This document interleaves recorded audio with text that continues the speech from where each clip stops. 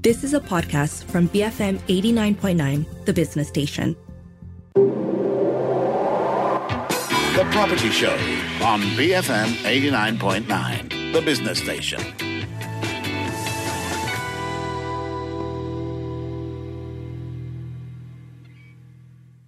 Good morning, this is The Property Show on BFM 89.9. This week we are talking to Dato' N.K. Tong, the president of the Real Estate and Housing Developers Association Malaysia.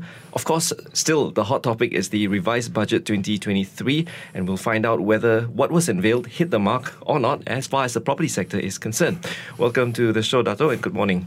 Morning, Keith. Please call me NK. Everyone does. Okay. Cool. NK, before we get into the budget, you have been REDA president for not even a year now, taking over from Dato' Som Heng Chun in July last year. What are your main objectives in leading this association, first off? First, I have to say, Dato' Som did an amazing job over 4 years and huge shoes to fill.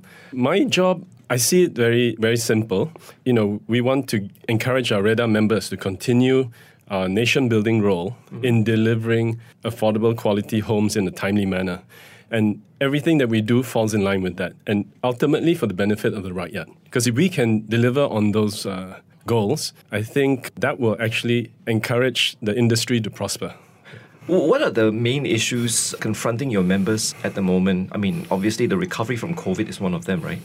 Yeah. Recovery from COVID, people have taken in the stride because, it was 2.5, 3 years and people are coming back to dealing with that. I think it's the after effects. So, for example, rising costs of construction, more lately, the labour issue. Right. And, kudos to the new Unity government who have fast-tracked the approval process. However, the challenges still remain because aside from approval, there's the processing of the workers actually getting them in. In the recent World Cup, I heard there were 200 flights daily between Dubai and Doha because people were watching the game, going home to sleep in Dubai and then coming back. Not enough hotel rooms in Doha. Oh, okay. 200 flights a day. We don't have 200 flights a day to bring all the workers that we need, So I think it will still take months to clear. And again, looking at it from a point of the rakyat, we are trying to make housing more affordable. And if labour continues to be a pain point, that will add to costs. So we have the rising construction costs, we have the labour shortage, and the third issue, which we have highlighted previously, is compliance costs. Now, let me be clear. I mentioned good quality, affordable, timely. So as far as compliance is concerned, we must have robust regulations. We don't expect any compromises on safety and quality. And I must say, the Ministry of Housing, KPKT, through the leadership of YB Ngah, have continued to uphold those standards and set a very good benchmark globally. The challenge is when it goes down to state and local authorities and even private utilities, they start to add additional requirements, which may or may not increase the quality, improve safety, help with timely delivery. And any of those additional requirements slow the delivery process down and can ultimately be detrimental to the rakyat, especially in terms of costs, given that we are in an inflationary environment. Can I know what sort of engagement you have had with YB Ngah Koh Meng at the moment? Yes, we have met up with him to share some of our concerns. I think he has set the right tone for the ministry. He is balanced and fair. And if you look at some of the things that he's been talking about in public, it's very rakyat-focused, very rakyat-friendly. And if you ask me, I think that is the right approach because if consumers feel that there's protection, there's a viable delivery system, etc., they're more likely to then want to invest in real estate. I want to talk about some concerns you raised recently following the release of the REDA Property Industry Survey covering the second half of 2022, as well as your market outlook. Your survey found that more than half, that's about 51% of property developers are not planning to launch new projects in the first half of this year. You cited unfavourable market conditions. I want to pick on that. Can you paint us a picture on the sources of these unfavourable market conditions? So we have over 1,500 members in REDA. We send out this survey every 6 months. And we typically get about 10% response. So this time we had 136 respondents. That could be a factor of either, developers who were active in the market and or they had time to fill up the survey. It's a very long survey. So when I look at the results, I look at it mainly from a sentiment point of view or directional, but it's not absolute.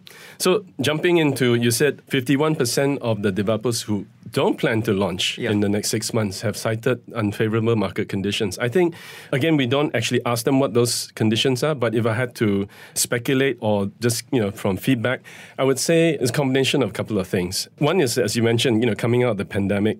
So if you look at 2022, very familiar, revenge shopping, revenge eating, revenge travel, right? Okay. Coming out of pandemic, people want to shop, want to eat, want to travel. Properties? Do people want to do revenge property buying as well? Well, I wouldn't say revenge, but you didn't see that type of maybe appetite. But it's very different because the first three that I mentioned are very low-ticket items or easy to indulge in. But when it comes to property investment, it has a long gestation period. So people really have to be comfortable before they go ahead. And so whether it's market sentiment, understanding the pandemic is really over, there's no fourth, fifth, sixth wave. And then, of course, we had the elections and the new government. Yes. So I think with all that behind us now and with the way the new unity government is going, you will see consumer sentiment improve. And therefore confidence return to the market and therefore the ability to make a long-term commitment in buying a property. You're a property developer yourself, Bukit Kiara Properties. How do you see, rising interest rates, customers' ability to obtain loans, high input costs, and all these playing into your business? I think when it comes to increasing interest rates, right? So that's sort of double-edged sword because on the one hand, people say, it's getting more expensive to buy properties. But on the other hand, increasing interest rates signal the government trying to cool off inflation. Yeah. That means there is inflation, and what better way than to protect yourself against inflation through property. But specific to housing loan interest rates, it's coming off a very low base. And OPR is rising in a moderate manner. If you look at the US, it went from 0.25 to, was it now 4.75 with 3.75 increases in 3 months and then, scaling back to 0.5. We don't do that in Malaysia. We have 0.25 and then sometimes we take a pause. So I think that seems to be being absorbed by the market and also consumers. But at the same time, they have to be concerned that properties probably won't get cheaper given the inflation backdrop. There's also this issue of oversupply property overhang, which we've been discussing for as long as I've been in this business. How bad has this become over the pandemic years? What's the situation like right now? Okay, so let's address the issue of completed but unsold units. Yes. People like to call it overhang, but they're really completed and unsold. So there's no judgment. If you look at the Malay description, it is completed but unsold. And you will always have that because there are projects that may be priced wrongly in a certain location or may be developed in the wrong location for the market. Okay. Right? Those will eventually clear through price adjustment or maybe repurposing of a building. The situation is exacerbated during the pandemic because suddenly sentiments change, people can't go out to look at properties. They were already in the pipeline, right? I think we need a few years to understand what is the residual impact from the pandemic on some of these properties. But I think moving forward, people will continue to look for properties in the right location at the right price. And if we can make sure that the delivery system is able to do that. And so everyone has to work hand in hand, developers, contractors, local authorities, the government, and all the industry professionals to make sure that that happens. Then hopefully completed but unsold will remain at a lower level. Now, I like to look at it like the unemployment rate. Okay. Ideally, you should have a low unemployment rate, right? But you can't have too low an unemployment rate because then wages skyrocket. And that also is bad for the economy. So I think with housing supply stock, there always has to be, there shouldn't be too much, but there shouldn't be too little. Okay. Yeah. So on their holding back launching, they want to wait for a market that isn't quite there yet at the moment. I was just wondering if they wait longer, wouldn't the situation be even worse? The margins are already compressed because input costs are already going up, right? If I look at a typical developer, they're in a dilemma today. Because in the past couple of months, they've gone to contractors and say, hey, can you get this job done? And they said, no. Okay, I'll pay you more. No, because the contractor's concerned whether they even have the workers to do that. The price of commodities is a bit like Bitcoin. They're bouncing everywhere, up and down, up and down. So it's very hard for a developer. Hopefully not as volatile. Sometimes more volatile.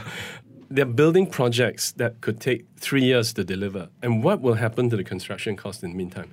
So some of the unfavorable market condition is just pure uncertainty and volatility. Okay. Maybe they want to see, okay, look, cement prices are going up, because electricity tariffs are going up. how far are they going to go, and will they stop and plateau, or will they carry on? So maybe I'll just wait 6 months to see that it's plateaued, and then I'll be able, again, thinking about the rakyat, I'll be able to price my project more competitively so that the rakyat doesn't have to pay too much, but so that I have enough to finish the project. I'm also asking this because the major listed property developers like Glomac and Sunway, Matrix Concepts, Sime Darby Properties, they have been generating pretty decent earnings in their latest figures. So I would imagine margin compression isn't really one of their concerns. I think margin compression is everyone's concern. It's just that we don't see it, right? Because again, it's 3 years. So some of the results you're seeing now is from projects that were launched 3 years ago. Okay. So what happens today to a project launched today, and when it's finally delivered in 3 years, vis-a-vis the rising costs and vis-a-vis the pricing, the competitive pricing that they have to put in today. This is the Property Show, and we are having a chat with Dato' N.K. Tong, the new president of the Real Estate and Housing Developers Association Malaysia. He has only been on the job for less than a year and quite a lot on his plate. In a little while, let's find out how much can Budget 2023 move the needle for Malaysia's property sector. BFM 89.9. BFM 89.9, welcome back to the Property Show. In the studio with me this morning is Dato' N.K. Tong, the president of the Real Estate and Housing Developers Association Malaysia. N.K., coming back to your radar market outlook for 2023 this time, it says 61% of your respondents plan to launch their projects in the first half of this year. I kind of take this as good news. It is, right? Again, like I said, it's more of a sentiment survey. But yes, it's good that it's 61, not 0. Right? Yeah. It could be a function of two things. One is that they're optimistic about the next 6 months and they want to go ahead, and or they have been waiting throughout the pandemic to do this, and or approvals have just come through. Yeah. Okay. At the same time, they don't seem encouraged about their sales performance as well. Why do you think it is? I think the question was, what percentage of you will sell 50% within 6 months? And it was a lower percentage. I think it's just the reality of the market today. I think people have choice. People take their time. And again, as I mentioned, maybe consumer sentiment improves as the new unity government continues to show stability. Then people will be more confident to pick up properties. I also found it interesting in your report that, well, the one thing that the MCOs and all these lockdowns have taught us is to harness technology. Yeah. And I noticed that it's the same thing with big ticket items like property. Tell me what you see this trend to be like. Are developers really harnessing this technology, and are consumers lapping it up? Yeah. Sure. We're talking about digital marketing, for example. Right. Before I dive into that, maybe we just look at what's something the rest of us will understand, which, it was going to the office, then pandemic, you are working from home on Zoom, and then now we're reopening, and perhaps the employer is giving you a choice. You want to be in the office, you want to work from home. And it becomes hybrid. Some people like us today, we're in the studio because we don't want to be at home. So with developers, we found during the pandemic, there was no choice. Showrooms were shut down. It was under the MCO. People moved to digital marketing to reach the audience. And the audience had no choice because they couldn't go to a showroom. They had to turn to digital marketing to understand and have that experience of walking through a showroom, but virtually. Now that it's opened up, we find it is becoming hybrid. Okay. So it's the same as, sometimes I work from home, sometimes I come into the office. And the hybrid here, I think, is the leads generation. People can go online shopping. But when it comes to narrowing down, perhaps they look at 10 projects online and they decide to go visit 3 or 4 showrooms. Yeah. So it was unfortunate that we had the pandemic, but I think it's a healthy development that this has happened. And you can also see in the dollar spend. I think from the survey in 22 to the survey in 23, the digital marketing spend per company has dropped, but it continues to be there. So I think they say, okay, now we don't have to be fully virtual. We can spend a bit less to bring them in the showroom, and then we engage them in the showroom. Now, your survey was done before Budget 2023 was unveiled. So in a nutshell, how do you think what was announced during the budget might move the needle for the industry? 2 ways to look at it. Perceived movement of needle, because we are here forward-looking. Maybe developers may be disappointed. Oh, we could have had more goodies. Look, you can't satisfy there's everyone. There's never a perfect budget. And if everyone's happy with the budget, you have to be worried. Yeah. But I think if you go forward and look back in 1 year, I think this was a pretty good budget for everybody.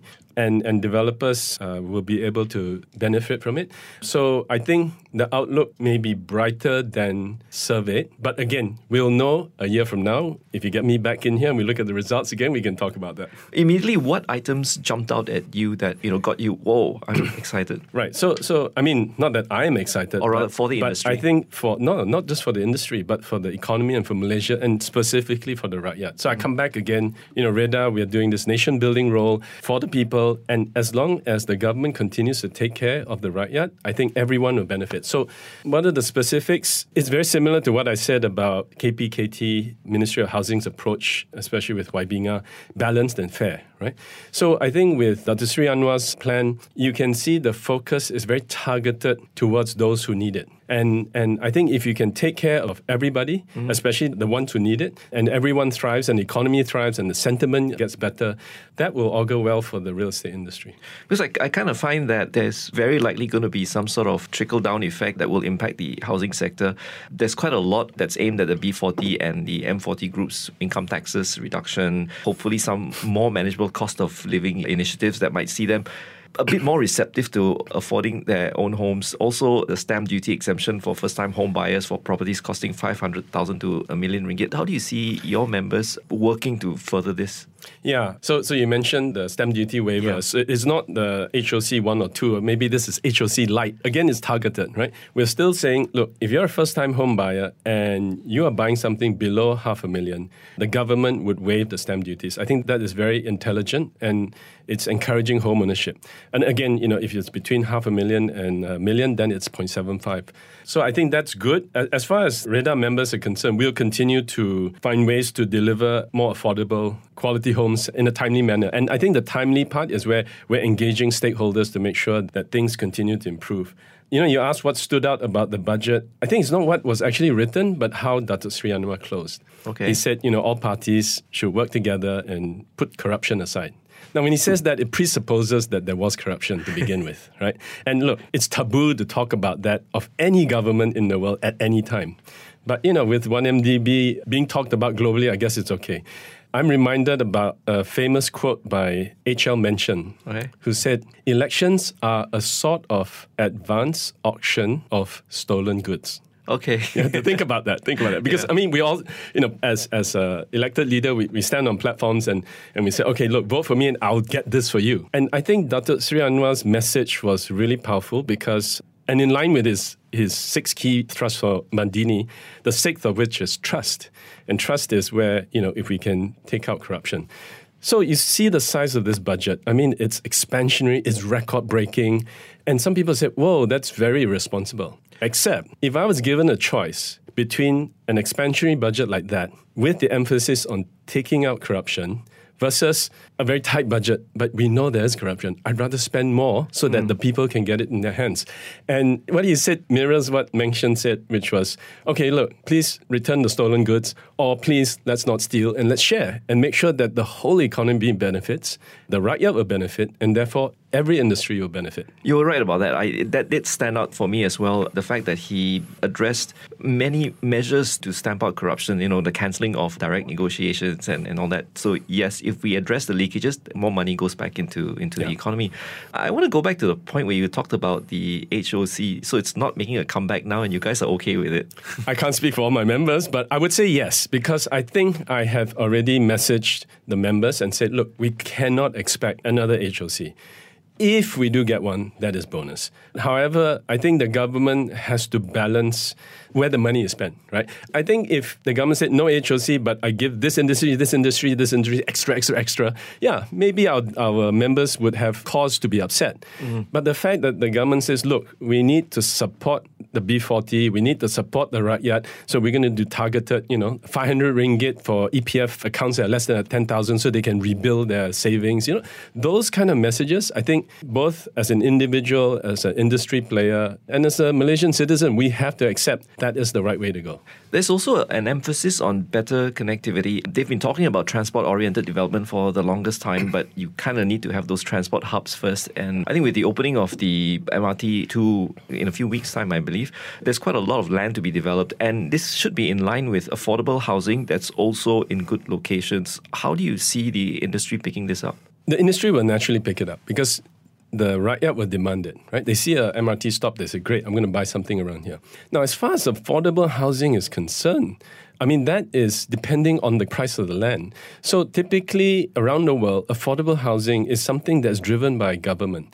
In Malaysia, we have a unique system where the developers have to cross-subsidize. And sometimes that cross-subsidies causes situations that we talked about earlier of completed but unsold. Yeah. And then there's a lot of criticism. Why don't developers do market research? We do. Of course we do. But if the market research tells us this has to be 550,000 is the sweet spot, but we find that we have to cross-subsidize affordable housing, who knows what we have to then sell at? Maybe 600, maybe a bit more.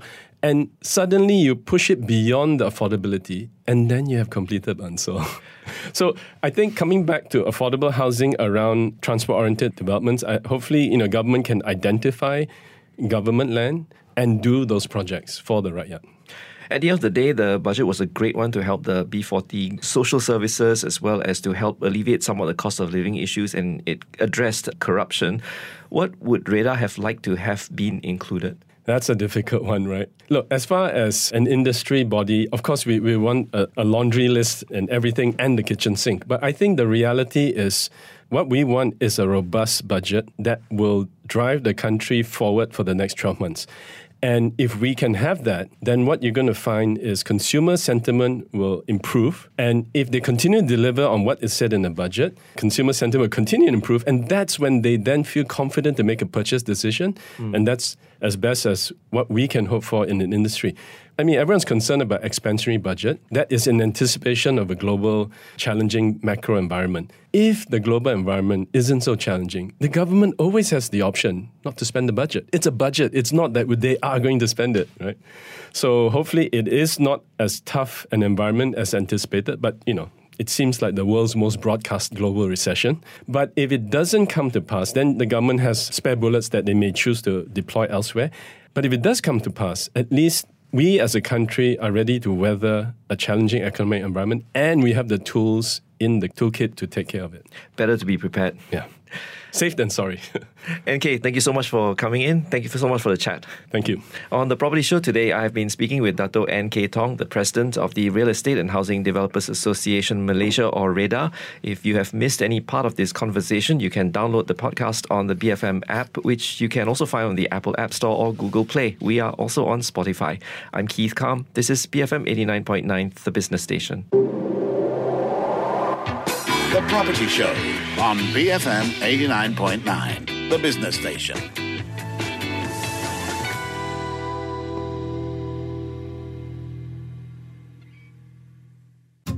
You have been listening to a podcast from BFM 89.9, the business station. For more stories of the same kind, download the BFM app.